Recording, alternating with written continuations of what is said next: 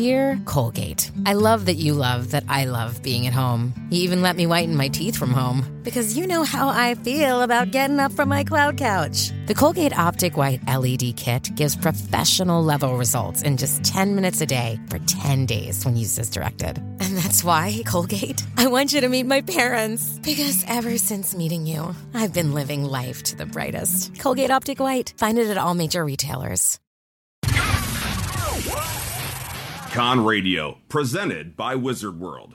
Radio for geeks.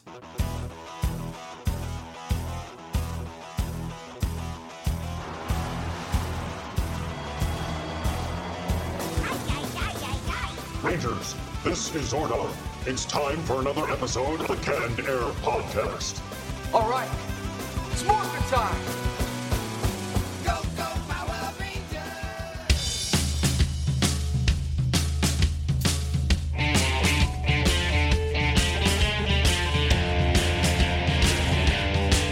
Hello, everyone, and welcome to another episode of Canned Air, a tribute to comics and pop culture right here on Wizard World's Con Radio. I am Jeremy Colley. And I'm Jack Doherty. And joining us today, we have sitting in for Jake, who is, where did he go again?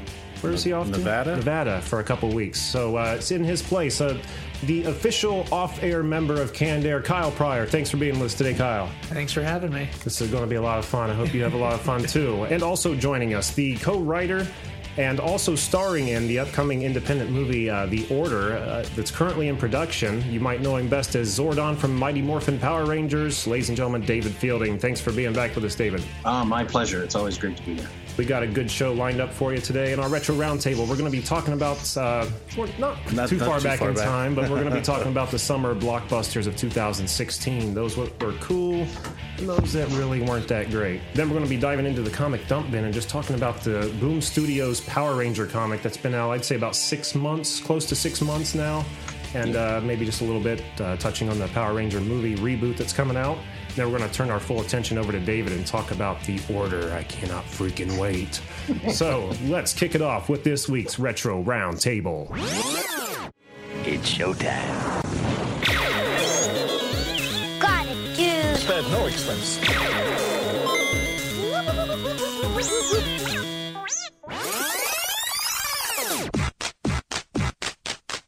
Okay, so summer blockbusters. You want to start in February, I think it was, where the best movie of the... Well, it's one of the best movies of the year so far. I don't even know what you're talking about. Deadpool. Yeah, Deadpool. Oh, boy, I didn't even have that on the list. How did I forget Deadpool? Yeah. David, what about I you? guess technically it doesn't rate as a summer blockbuster, but Well, I mean, yeah. but I'll take it, though. Yeah. I mean, because everything is so superhero focused, I mean, that falls into the bin, right? I mean, it's, Oh, yeah, absolutely. It has to be considered in this category. I think it made the money to be considered a blockbuster, I want to say. Oh, yeah. Oh, yeah. Oh, yeah. yeah. I mean, I've never been a fan of the Deadpool character in the comics, but the movie itself was such a fun ride. I mean, right from the opening credits, Right. it was just really, really fun. And Ryan Reynolds, his comic timing and his delivery is just, it's brilliant. So, yeah. Totally agreed. Like Robert Downey Jr. is Tony Stark.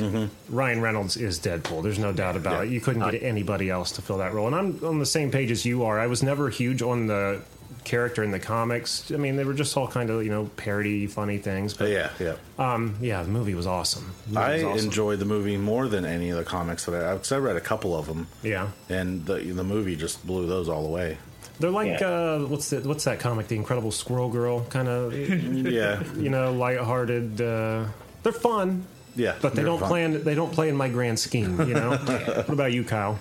I enjoyed it. I thought Ryan Reynolds was a really good fit. That's I grew up watching Van Wilder and those movies that he was in, and that's I thought it was a nice step from Green Lantern. I like that he poked fun at it too. Yeah. I forgot about that. They did poke fun at it. A couple times in there. Bravo, Ryan Reynolds. Bravo. Well, as long as we're talking about the good ones, we're starting with the good movies. How about Captain America: Civil War? What do we all think of that? I enjoyed the heck out of that. Yeah, I thought it was pretty good. I did too. I'm extremely curious to hear what you think, David. Well, okay. Let me see. How do I phrase this? Because I got a chance to see it again on the flight back from Paramorphicon last weekend. It was one of the movies. It was one of the movies they were playing on the plane, so I got to sit through it again for like the 4th or 5th time, and I sat through Batman versus Superman 4 times. And 4 times. Wow, I got to give it to you, my friend. Well, I mean, I did that basically because I wanted to really make sure that what I was thinking and what I was feeling was on. To be honest, I thought the Ultimate Edition was better than the version that they released into the theater. Better. I don't think it still felt. How do I put it?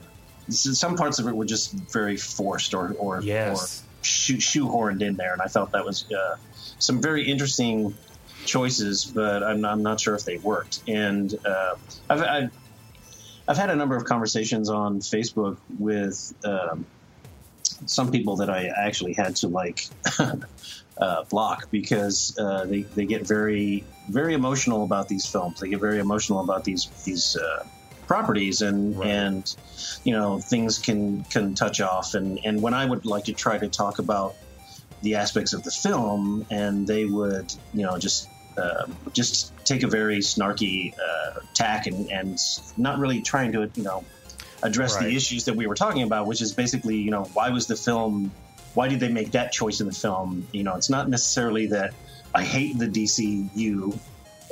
It's just I'm very curious as to why they're making some of the decisions they're making, and why are they making the choices to present them in this way. And now I saw the 2.5-minute trailer for Justice League that came out of San Diego Comic-Con, and I really liked that. I thought that had a really good presentation, and I was really kind of curious to see how they were going to bring these guys together. Right. But Batman versus Superman, I was just like, when I hit the 5-minute mark, when the bats started to lift. Oh man, yes. When they started to lift little Bruce up out of the cave, I'm like, what are you doing? I almost walked out. I was so mad. I was on such a wire. I was walking a wire on that movie. Like, I can go either way, so you better win me quick. Yeah. Well, what's interesting to me as a storyteller, it's like, I understand the power of a dream sequence. The dream sequence can, push the story forward. It can, give the main character an insight that he really wasn't, a part of. But I think there's like 6 dream sequences in that movie. There are a lot, yeah. And I'm very curious as to why they made those choices. And like in Suicide Squad, I wonder why they're making these sort of writing choices, as far as the way these scripts are presented. Because and I'm not dissing them. I'm just very curious and scratching my head and go, why did they make that choice? Right. But getting back to Captain America: Civil War, the good one. We'll just call it the good one. I walked out of Captain America: Civil War. I walked out of Batman versus Superman feeling, I didn't have any fun, and I felt very, kind of bland. Hunched shoulder, and I was just kind of like, oh man, I don't know what to think about that. And I walked out of Civil War, I guess, a little drained, and I started to over the last 5 or 6 weeks, I've really started to question whether or not I want to see another superhero movie.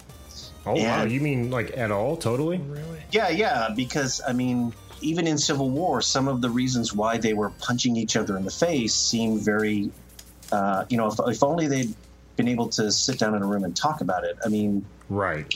Exactly. And so I think it has a lot to do with the fact that I'm 53, and things that are going on in the real world kind of creep into the entertainment world, and again, going back to these fans that do anything to make sure that the DCU is painted in a great light or whatever, and right, like they have to protect it. Right, that it's for adults, and we live in an adult world, and so. When I go into these things, my main hope is that I'm going to have fun. I like to be entertained. I like things to be on a grand scale, and I want to want to walk out of it like I walked out of Ant-Man and thinking, man, that was a fun ride. I really enjoyed it. Yeah, it's good. And watching Tony and Steve really just beat each other bloody at the end of that was kind of uncomfortable for me because, because Marvel has done such a good job of setting this up over the last 10 years, so that by the time you get to these guys punching each other, it's like your family's fighting at the Thanksgiving dinner table. Right. It's like, oh gosh. Whereas Batman versus Superman, I'm going, I don't care why you're punching each other. Yeah, it's not to mention that the Batman and Superman fight came with a safety word, Martha. If she gets too real, you just say Martha. Right, and that goes back to what I said earlier about these interesting or questionable writing choices. And, it's like in Suicide Squad. Why was Slipknot even there? He just shows up out of nowhere. Yeah, and then, He don't was there even introduce him or anything. No, It's just like, oh, here's this guy. Right. Why do we care? And he was there just to illustrate a plot device. I mean, he tries to escape and they blow his head off, and it's like that's such a weak choice, to at least in my opinion. He just hangs there too. Like they blow his head off and he's just hanging by his own wire. Like he's the example. He's the character that shows they're not messing around. Yeah, we blew his head off. And then Katana shows up and the guy explains who she is and what her power is, and everybody's like going, "This is." I don't know. Who's this? It just seemed to be very. And maybe I'm thinking about it the right way. I mean, or the wrong way. I mean, because the phrase that popped in my head is it seemed very comic book, but I mean, it's a comic book movie, so how much can you really? The Suicide Squad movie was disappointing to me just because it strayed away from what the comic did. It it made the villains into heroes, where in the comic, they get let out trying to be led on this path to do good. But they, go on their own agenda, and then Batman has to come in and clean up the whole mess. And Joker gets let out and makes an even bigger mess. And, this just made them... We're heroes now. I don't know. El Diablo is about the truest one from the comic that I've read. Because he was on that edge where he didn't want to do bad anymore. Yeah. It just feels like the movie was made by somebody who'd be cosplaying as, like, the new Harley at a con or something. Their love is just... it's hard to explain. I don't know. I just feel like this movie was aimed at Harley fans, just totally. Oh yeah, it definitely was. Like when it shows their lineup, like she's up front and center. She's like the least threatening one of them all. She's good looking, but come on. Yeah. Well, I think it's interesting that that the WB or Warner Brothers and Sony and whoever else owns these superhero properties.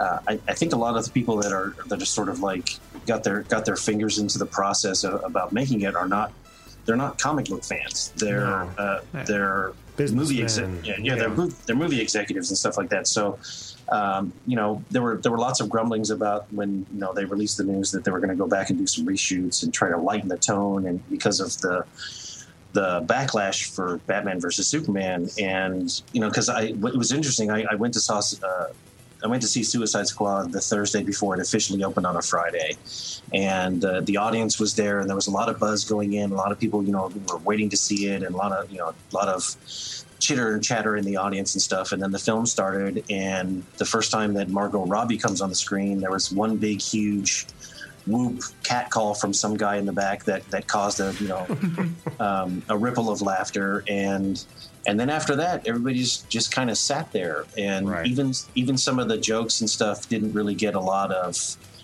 laughter. Everybody just kind of watched, and then we got to the end, and there's the tag scene with Bruce Wayne and Amanda Waller at the table, and then lights come up, and everybody kind of got up and filed out of the audience. That's horrible. Pretty much how my showing went too. There wasn't a lot of discussion and stuff, and so. And I went home and I thought about it and was, I mean, personally, I thought that the visual effects department, the end sequence with the Enchantress, I thought that was awesome. Oh yeah, absolutely. The way she was presented and the way that the actress, made her move, and the very primal, almost Cro-Magnon way she was, crawling around there at the end before, they killed her or crushed her heart. I thought that was great. That was visually arresting and very fun. But I mean, there seemed to be a lot of choices that were made. I don't understand. I mean, if everything is going to be adult, why does everything that's adult happen at night and in the rain? So the little ones can't see. That's why. The Joker seemed very single-minded to me. Oh, yeah. And that's very interesting because for the most part, my impression of the Joker is that he is not single-minded at all. But a complex creature. Exactly. There's a lot of stuff going on usually in there. You read the internet, you see all these stories of how Jared Leto was disappointed that most of his shots ended up on the cutting room floor, that there was enough footage of the Joker to make it a complete Joker movie. And because I'm not that familiar with the comic book, I was just looking at the movie itself. I wasn't looking at the run of the comic or whatever.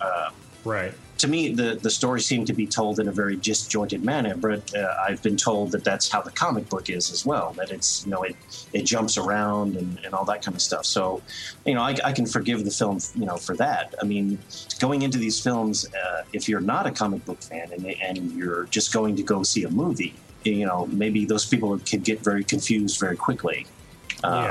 Because things happen that way. But no, I see what you mean. Exactly. And I think another big problem that these DC movies encounter is the amount of marketing they shove down your throat. I mean, Batman versus Superman, okay, I expect an extremely high level of marketing because you see, people have been waiting on that ever since Frank Miller's, Dark Knight Returns. But, Suicide Squad, wasn't it 2015 Comic-Con they debuted the full-length first trailer? I mean, they were pumping that for a good year. Yeah. Easy, so when you have something that's getting that much marketing and that much in your face, it better be good. We the bar's been set pretty high. You better deliver. Well, I mean, people were cheering that it dominated the box office for the opening weekend, or it dominated its first 3 weeks out. I'm like going, well, that's great. I mean, financial success doesn't always make it a great movie. Yeah, that's curiosity is what it is. Yeah, right. So people are buying tickets because they want to see what's going on in the show, and then I guess you could debate about this all day long about is Warner Brothers really trying to catch up to Marvel's financial status as fast as possible? It's like, maybe you guys should just do a good story. Exactly. That's what they're overlooking, and just looking at numbers and how can we make more money and keep up with Marvel. I mean, personally, I think Civil War is it's a great movie, and it has some great tentpole moments, but I think there were some missteps in there too.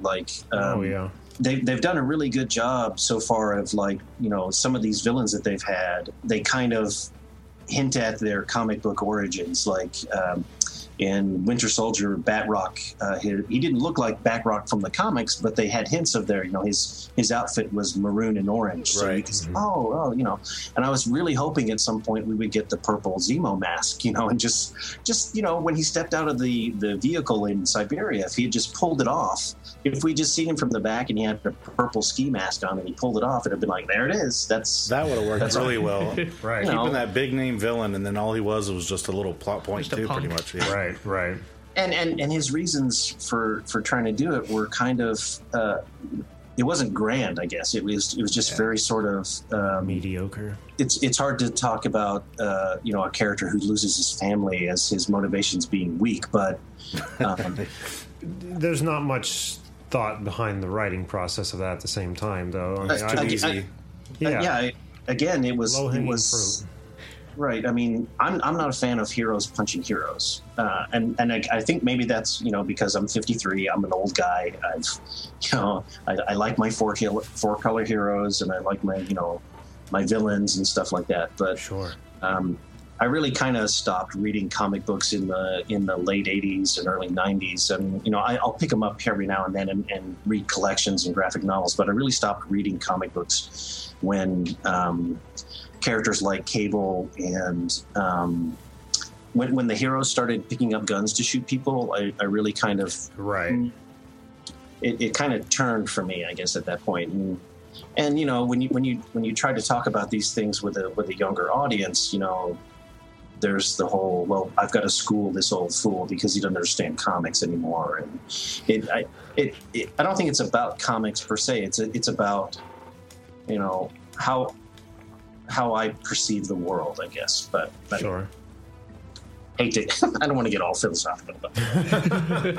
Let's just talk about cool things. No, I'm right there with you. And, sitting here saying all this stuff, like you said, I really enjoyed Civil War. I thought it was a good movie. And even Batman vs. Superman, I enjoyed. Way too much in it. And jumping around, too fast-paced, just trying to cover way too much ground in a short amount of time. But yeah, the Suicide Squad was definitely the stinker of the three for me. The Ultimate Edition of Batman v Superman was way better. I need to watch that. It flowed a lot better, I thought. That's what I've been hearing. I remember you saying how good that was, so I do need to see that. After walking out, just like, ugh. I had nothing to say about it, and then watching it made more sense. It flowed better. Yeah, you saw Ben Affleck's naked butt. If that was a selling point, then what is? I thought Ben Affleck was a fantastic Batman. Yeah. I mean, with all the speculation going into it, if all the dogging he got, he was great as Batman. I liked him even more after seeing him at the end of Suicide Squad too. Yeah, I don't like how he had guns and stuff. I mean, there was a lot of scenes he was using guns and just doing, even in this movie, doing things that in Suicide Squad that Batman's not supposed to be doing. Just don't know if they're trying to introduce, the next level Batman for, the next generation. Dark, but edgy, I'm getting old and tired of this crap, Batman. Yeah. But I'm still stuck in my animated series Batman. Hey, it's an adult world. You need to grow up. It's an adult world. Grow up and get guns. Get over it. Yeah, I was. What was the one animated short I saw? It was. I think it was the Flashpoint Paradox, where he goes into a universe where Bruce dies instead of his parents, and his dad becomes like Batman with guns. His mom becomes the Joker. That was good. Yeah, I saw the picture of Batman with the guns, and I was like, wait a second, I got to look into this. So I watched it, and I was like, holy crap! Like, could you imagine if Batman had guns? And the thing that struck me about that Batman was probably the most significant detail was just the bat symbol on his chest instead of like the oval yellow behind it, just a solid red circle behind that bat. That's and right. It just in that small change of the detail creates so much. Yeah, glowy about red the eyes character. too. Yeah, he did, didn't he? And did he look like claws and stuff on his gloves? Yeah, maybe? it was so evil. It was terrifying. He was wicked. I liked him. Alrighty, well, I think that's a good sum up of the summer stink busters, I guess we should call them. Me going into Suicide Squad, I'm sort of like I was. I'm sort of like you. I'm not sure we should turn villains into good guys. Right. I'm not sure what kind of message that sends. To audiences or to the 12 or 13-year-old that actually sits through it and says, oh well, it's cool to break windows and steal stuff or to shoot people. As long as you do the right thing in the end. Right. Yeah. That's just my point. It's like I'm really not a fan of making the bad guy into a good guy. No, and it's going to be interesting now to see with the backlash from this movie what they decide to do with the Harley Quinn movie. If they even go for it, if they move forward. They'll go forward with it. I mean, it's just fan service at that point. Exactly. We want Harley. Here's Harley. Yeah, that's exactly right. I mean, the Suicide Squad did do good, but like David was mentioning, it's not just because it did good in the box office doesn't mean it's a good movie. Right. It's curiosity. People want to see what the show's about, and that's where that. Same thing with the first Ninja Turtle movie that Michael Bay did. I mean, come on. I mean, I like it because the Turtles are my boys. I love those guys. I always will. Yeah, plenty of evidence around this room to support that. But yeah, I don't know. I don't know where I'm getting there. One thing that's funny, I almost forgot to mention before we end this segment. I was talking to you about it. Just a few days ago on television, a commercial break. I think we were watching City Slickers. It was on. That's a good movie, by the way. Mm-hmm. But one thing. What's that? One thing. Finger. Oh yeah. Your finger? The finger. This was actually Legend of Curly's Gold with John Lovitz. Him playing the sad sack the whole time. Yeah. And anyway, I'm getting off point again. A commercial came on for Suicide Squad. And it simply says, Harley says, you seeing this? Like a clip from the movie. And it's like, awesome movie, 10 out of 10. You know, all these reviews popping up on the screen. Well, the commercial ends, and me and Brooke kind of look at each other like, there's no way. So, you know, we back the TV up, back the DVR up. And we start looking at, you know, who's giving this 10 out of 10. And there's a Twitter handle there, which I'm not going to divulge. I'm not going to say. I don't want to, you know. I'm going to blow his Twitter handle up all over the place. But I checked this guy out, and as far as I can tell, I mean, he's just some random dude. And he's got about 200 followers. And he's following about 200 people. And I don't know why I should take his 10 out of 10, you know, as creditable. You know, this isn't Siskel and Ebert here. You know, I trusted those guys. I don't trust some random Twitter guy. I mean, Rando liked it. I'm going to go watch this movie. Right. Well, I think you know that maybe they threw that up there because they wanted to say, hey, it appeals to the common guy, you know, to the common comic book fan. But well, that makes sense. Yeah. You know, but well, don't I at feel some like point, at some point, you do want some legitimate film criticism as far as you know, structure, story, pacing, you know, lighting, all the things that go into, you know, creating a film need to be looked at rather than just a bunch of guys going, you know, we love Killer Croc. That was awesome. You know, I mean, you know, you have to be able to look at it objectively. You can't just, you know, run around and wave a flag and say we're the best. I guess I don't know. Right. Well, it's in the same vein that, like, I mean, if you get right down to it from this person's perspective, if there's a request like, hey, you know, submit your review of the movie and you could have it on TV. Right. Even if it's a crappy movie, he's probably going to write something good. So, hey, Ma, I'm on TV, you know? Yeah. But anyway, I regress on that note. Anyway, let's move past this. That was a lot of fun, dissecting those movies. It's a long time coming, I think. Long time coming, but I'm glad we did. So let's move right along into the comic dump bin and talk about the Power Rangers Boom Studio comic that's been out first, and then we'll touch a little bit on the movie rumors. Not that there's a whole lot to touch on there, but David, you mentioned you have been checking in on the Boom Studios comic. What was your opinion of it? I think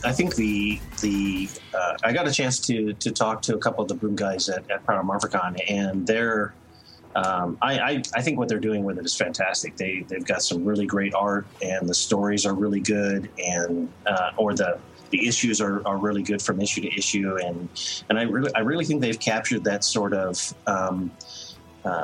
teenagers in crisis, and also trying to deal with the fact that they're superheroes, and the panels really show how big everything is, and that's for sure. They do. Yeah, for sure.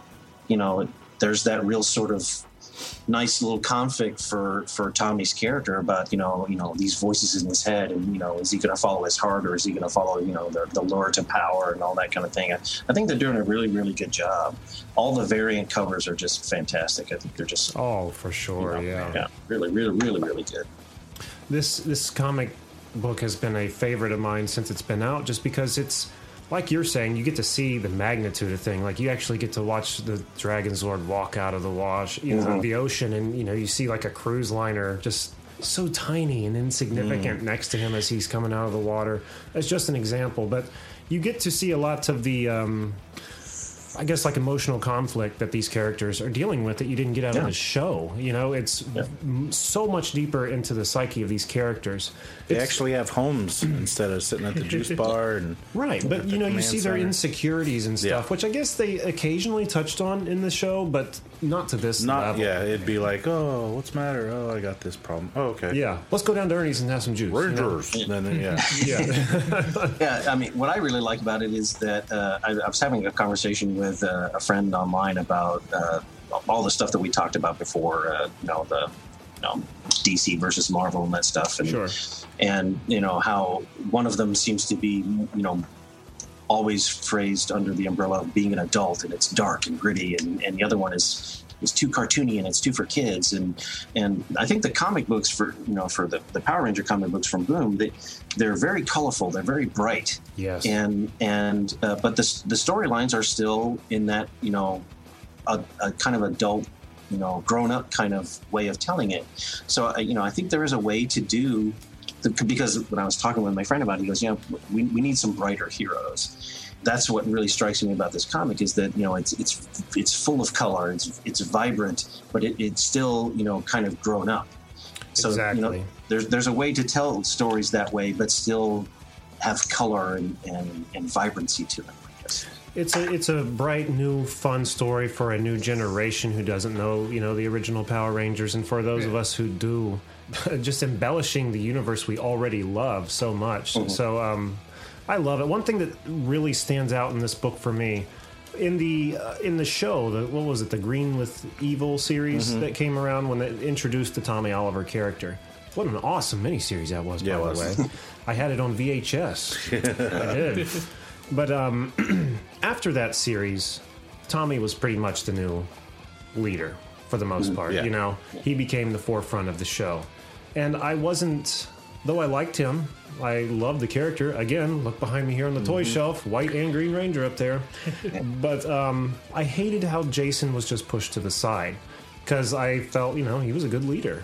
And they pay tribute to that in this book. There's a time where Tommy just rushes onto the battlefield, makes his own call without consulting the team, and though they may have won the day, I think I don't remember the outcome of the fight. Like big collateral damage or something. Exactly. Like everybody. But Tommy froze, and Jason was trying to get him to do something, and he was just froze there, and then it caused problems, and then the Pink Ranger had to come and save the day at the end. Yeah, exactly. And I love how, the rest of the Rangers and Zordon are like, we know you are new to the team and you have these great powers, but you need to keep in mind that Jason's the leader. He was chosen as the leader for a reason. Yeah. And that just resonated so well with me. That was a key factor into me loving these comics. But was Tommy always just the new kid? Because I want to say that he just showed up out of nowhere. But in the comics, he actually... they say he came from the East Coast or something like that? Something like that, I'm not sure. But he did conveniently show up when that Green Ranger It just seemed like, when the Green Ranger showed up, it was like Rita made him and plopped him down there at the new school as a new kid. But this is actually more like he's got more of a backstory. He moved in and... Yeah, and this issue right here, issue 5, I don't know if you guys have read it yet, but it kind of delves deeper into that exactly what you're talking about. So, okay. Gotcha. Yeah, a great series. I cannot wait to see what they come up with next, if they introduce like Lord Zed or something. But the putties, when they were fighting Tommy, when they were just kind of mushing into him, turning into like a big ball of mud that was just keeping him that was really cool. They're actually a little bit stronger. I mean, even though I know the TV, they were just guys dancing around. But still, again,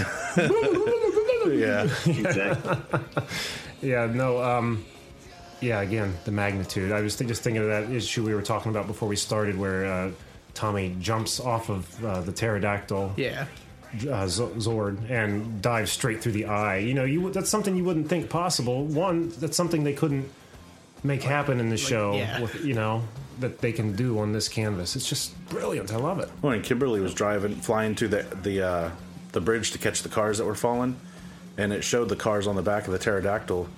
That thing was humongous. Right. Yeah, exactly. What about you, Kyles? Any standout moments for you, or? Yeah, just going in, I obviously don't have too much knowledge compared to you guys, since I watched these when I lived in Arizona as a little kid. I watched Mighty Morphin Power Rangers. You didn't watch it this morning with a bowl of cereal? Come on.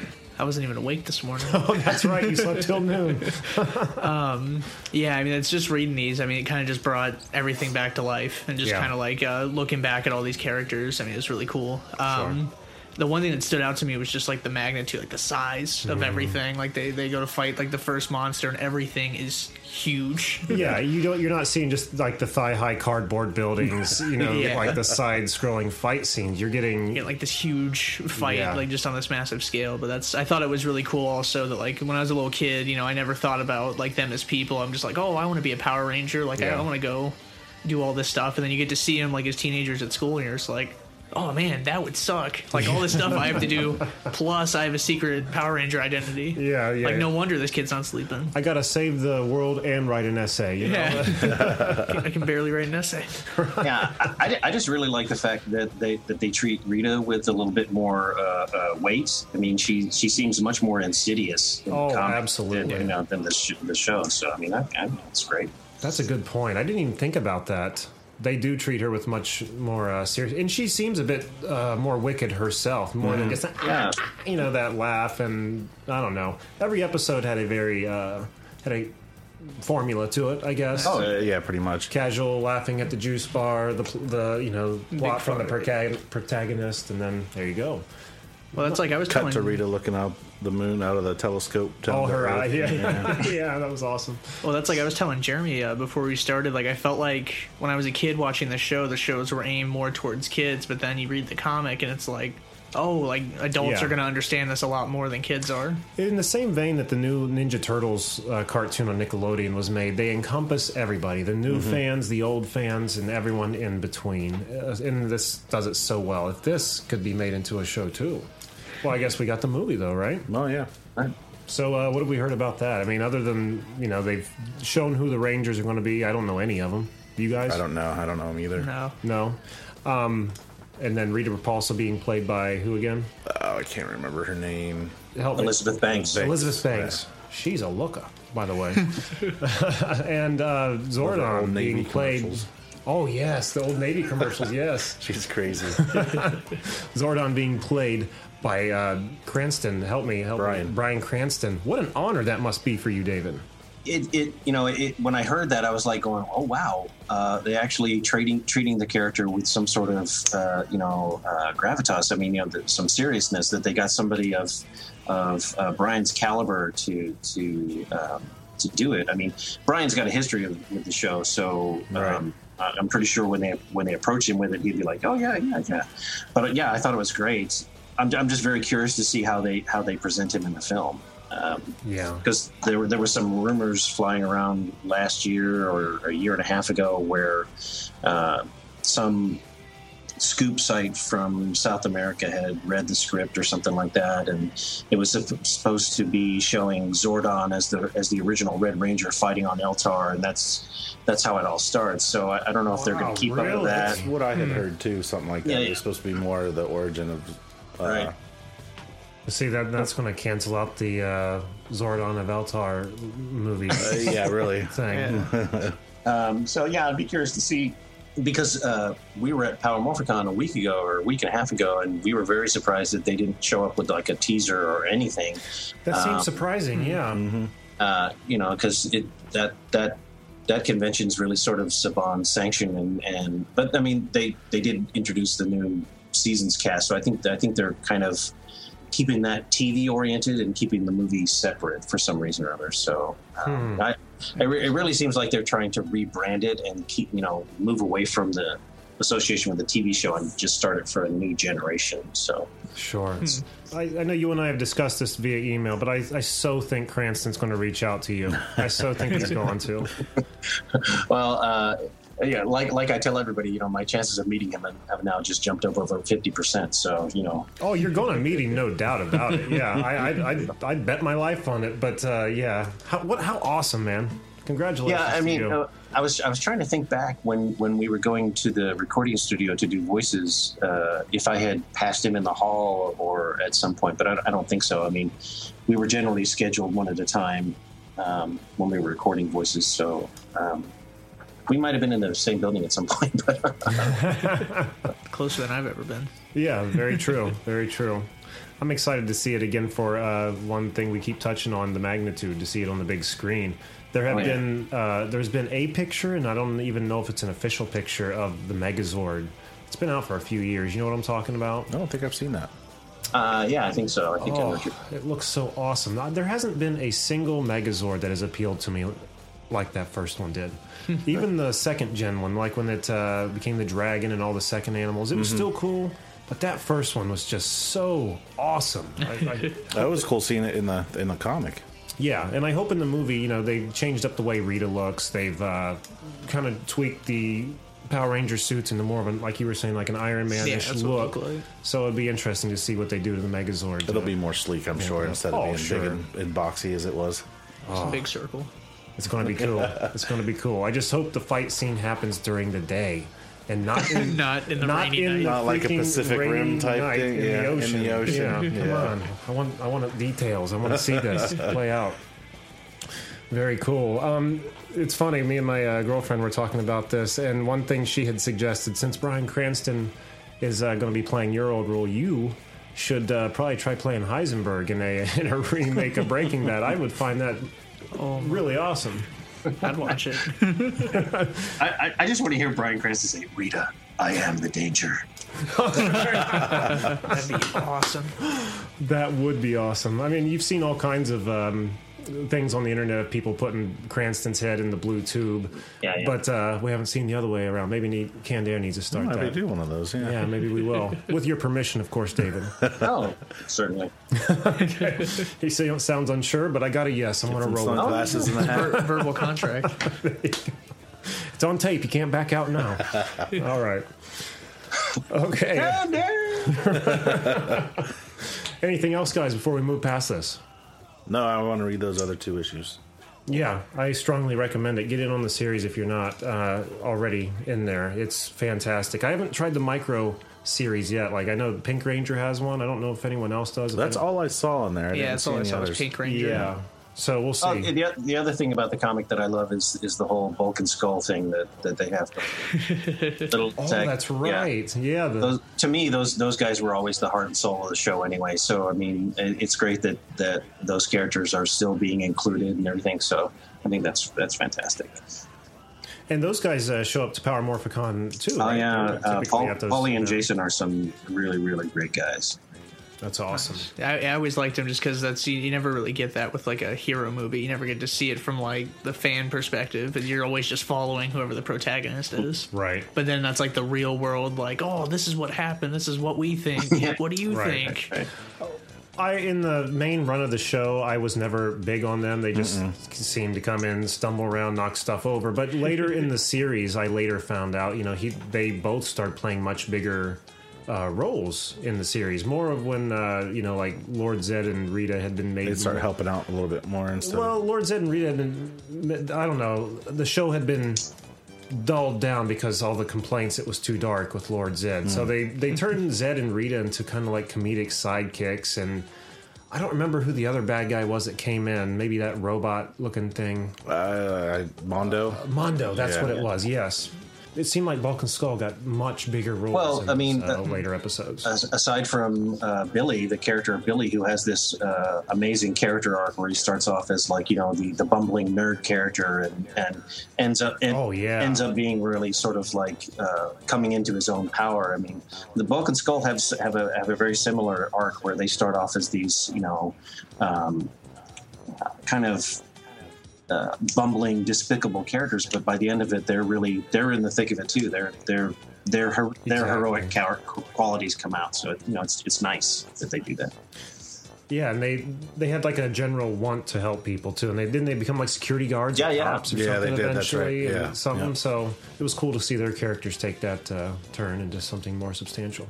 I almost forgot in the comic, Billy. He wasn't as much of a nerd, I guess. He was smart and real tech savvy, but he wasn't like the over. He didn't have his bibs on, is what you're saying. Maybe that's what it was. Yeah. No overalls. No overalls.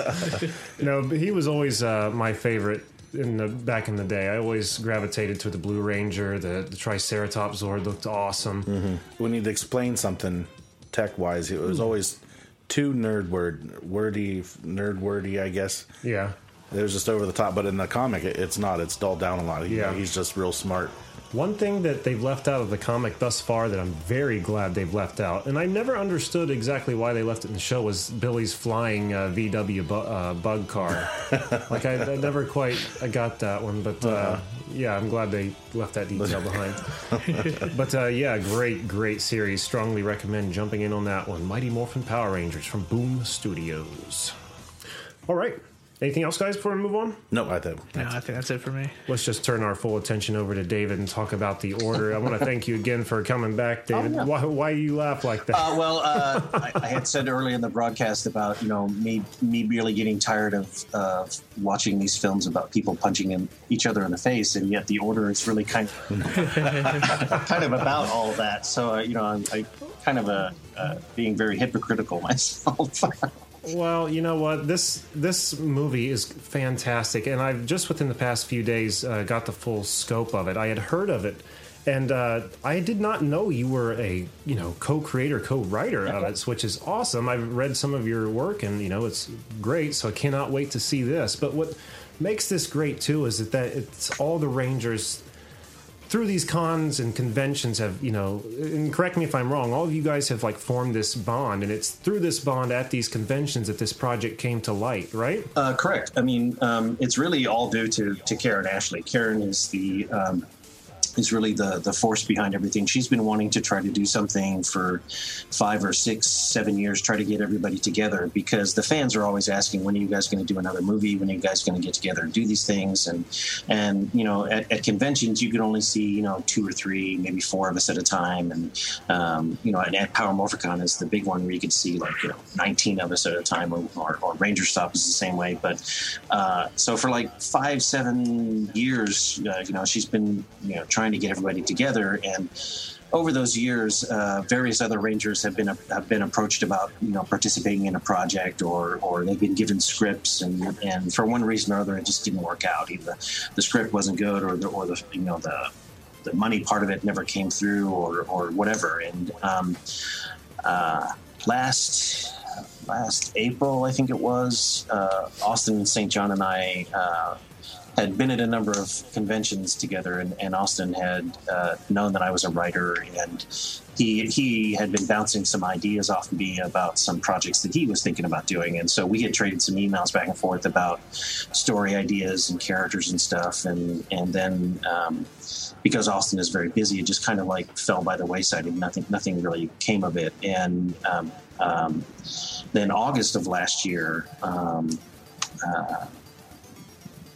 Karen emailed me and said that she had been talking to Austin. Austin recommended me as far as she wanted to work on a script together. And I said, okay, great. And we started trading some ideas back and forth.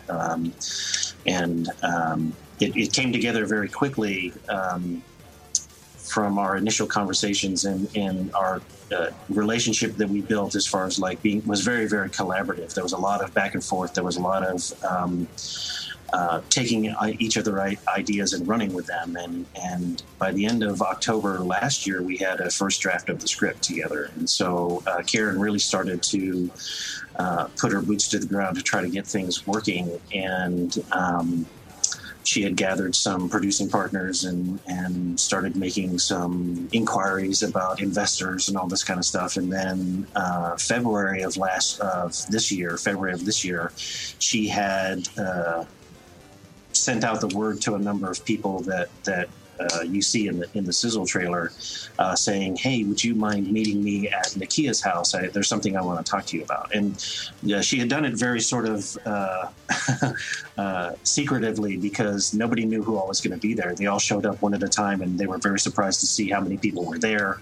And then Karen had laid out the project to them and asked if they would be willing to sign an NDA, and then she was going to turn the script over to them, and so they could read it. And I was very nervous, because it was the first time that any of these guys had seen any of our writing, and so I was a little worried about how they would perceive that, and was very grateful that once the feedback came back and they all loved it, they all thought it was great, and then it just kind of snowballed from there. And then the next thing you know, early April, and all of us are in LA together and shooting this little Sizzle trailer, this proof of concept thing, and seeing 16 Rangers fight each other in a warehouse setting is that had to be some sort of Guinness World Book moment. It's you don't, not only do you get these guys together in one room, but they're all battling one another, and I don't think anybody's ever seen that before. So I mean, it's I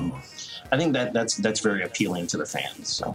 Well, you got that right. I was going to say, I'd say so. Yeah, bring it on. I cannot wait for that. And I've seen it described as in a few different ways online. One is like Power Rangers Civil War, because they all turn on each other. And I've also seen it referred to as like Power Rangers Expendables, which, boy, that one right there, really gave me a tingly feeling inside because I love the Expendables. Those are good movies, yeah. And I love the Power Rangers, so put them together and hey, there you go. Two great tastes that taste great together. That's for you, Jake, if you're listening.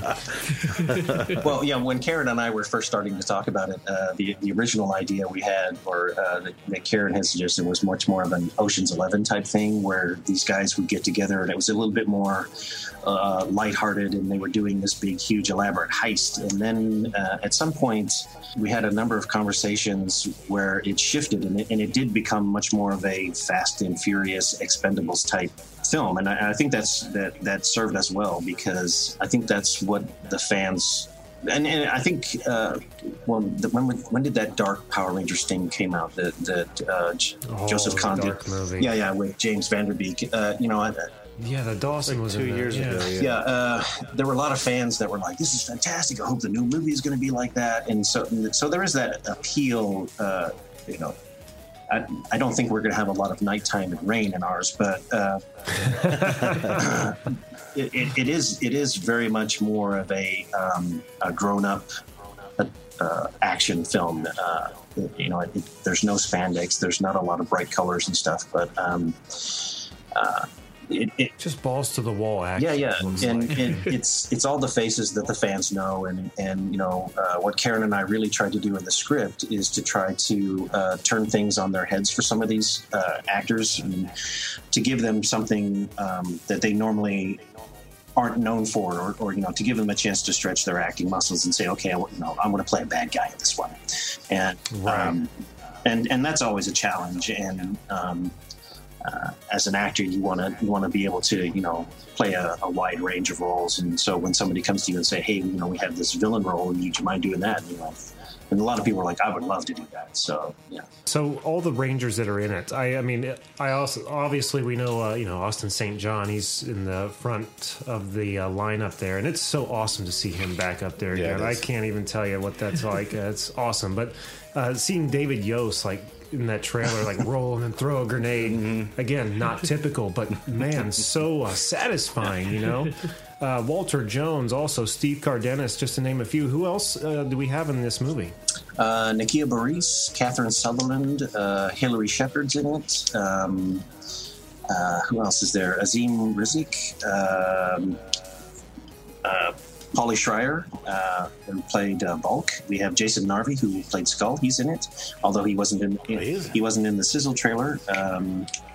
Blake Foster, Steve Cardenas, Johnny Young Bosch, Karen Ashley, Deborah Phillips, and Allison Sullivan. What about Barbara Goodson? Was she in that? I thought I saw her in the trailer for a quick second. She wasn't there when we shot, but Karen and I had been talking to her about bringing her into it, because the main storyline is that the Order is this sort of shadow ops organization that operates without any sort of government supervision, and they just globe hop, trying to go to these places to try to maintain balance so that the world doesn't completely flip over into chaos. And there's an incident that happens that splits the team down the middle, and so you have these elite of the elite fighting each other, and so you're not really sure who's going to come out on top, because they're also evenly matched. And the organization that oversees the Order has its gray areas, and their motives are questionable. So there's a good chance you might see Barbara in that part. So. Here's the question then. I know it's in production right now. When do we get to see this movie? I'm not really sure if I can give you an actual date, because we've been talking about trying to start actual rolling of footage in either mid-November or December. And so it's going to take 6 to 8 months after all the footage is completed before we, to go through the editing process and Oh, I see. So the footage from the trailer was shot strictly for the trailer. It's not taken from pre-shot footage for the movie. That is correct. Oh boy, that's even more exciting. Yeah, I mean, endless possibilities. There were quite a number of fans asking, can we get plot points and stuff? And there was a number of times when we had to say, this is a proof of concept. This is what we're going to be doing. This is the look we're going for. And so what you're seeing here in the Sizzle trailer, a great many elements will end up in the final product, but some of these things are just we really wanted to show you what we were capable of as far as showing each of these guys in their in the best light possible. So that's awesome. And this is also being directed by David Wald, who is the flight coordinator on Supergirl. Is that correct? Yeah, and David actually started off on Power Rangers. He was no kidding. Yeah, he was one of the stunt guys. He was the Blue Rangers stunt double for a while. So he's very familiar with the tone of the show, and he and Johnny both did a great job as far as bringing their stunt team on and doing all the fights and stuff. It was really great to watch them. Well, it's going to be great to watch this movie. I got to say, it's just so fantastic to see how you guys are, not only listening but giving back to the fans in such a way like I've never really seen. It's fantastic, and thank you. Yeah, that's Karen's main driving thing about trying to get everybody together, is because this really is for the fans. I mean, because they've wanted to see us all back together, and so this is the best that we can do, because trying to do something under the Power Rangers banner is probably not going to happen because of rights issues and all that kind of stuff. So this is the next best thing. So it is too. You get to see everyone all together fighting like you used to see them fighting and stuff. And the fighting in that trailer was so awesome. I mean, you've seen familiar fighting styles and moves and stuff, even from those. Oh, I'm getting tingly. I don't know. Walter's going to be doing his hip hop fighting. Oh man, David, deliver on that, please. Deliver on that. We'll see. I think Walter may be a little bit more vicious than you think. So. Ooh, wow, I love that intrigue right there. For people listening at home, where's the best place for them to go to check out more details on the project or to view the trailer? That would be www.the-order-movie.com. Very cool. And we'll also put links up on the website. Was there a handle, like a social media handle for the movie itself? Yeah, Instagram, it's at The Order Movie. I think Twitter is the same thing. And there's a Facebook page for The Order Movie. So. Awesome. Well, we're going to link all those. We'll put them on the website. All included. I cannot wait to see this movie. David, thank you so much for coming back and being with us today. Thank you for having me. Glad to be back. Jack, what do we have on the website? Go to cannedairpodcast.com, where the main page you can see show highlights, guest info, listen to the show, follow us on all our social media, visit the Hall of Heroes, see the Wall of Justice, visit go to the videos page and see some of our YouTube videos, and if you'd like to be a guest and promote your work, send us an email on our contacts page. And for those of you who are wanting to get a hold of us to promote an upcoming Kickstarter, please do so before the Kickstarter starts. We're booked into November now, so we're getting a lot of requests to promote Kickstarters that are happening before then. So just to put that little bug in your ear there. Find us on Twitter at CannedAirPod and on Instagram at @can_air. And like Jack said, don't forget to check out that YouTube page. A lot of good stuff happening on there. And we are going to keep everyone up to date on what's happening with the Order. And maybe, David, we can get you back on sometime. I would love that. That would be fantastic. And Kyle, maybe I'd like to get you back on too. Maybe we could. Maybe next week we'll do it on Tuesday so you can attend if that's possible. Yeah, we'll find out. We'll see about that. As long as it's past noon, right? That'll be the key. Oh, he got you there. Can you feel that burn? Oh, that's a wicked burn. Zordon burn. Oh, no. I love you, Kyle. But until next time, I am Jeremy Colley. I'm Jack Doherty. And I'm Kyle Pryor. And I'm David Fielding. Thanks for listening, everyone. Go Power Rangers! Go Power Rangers! Go Power Rangers! Go Power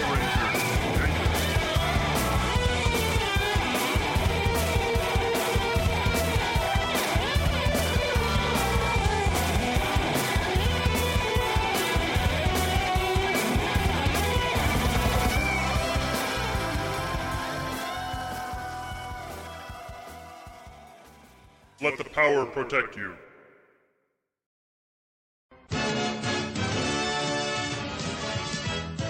Dad! Dad! Oh no, I can't find my dad! Hang on there, little Jimmy. Hey, it's Alpine! While you're waiting on your negligent parents to find you, why don't you pull out your mobile device and get on CannedAirPodcast.com? Shoot, it may even help him find you. Well, that makes no sense. Hey, what are you doing near my son? Time to split. G.I. Joe!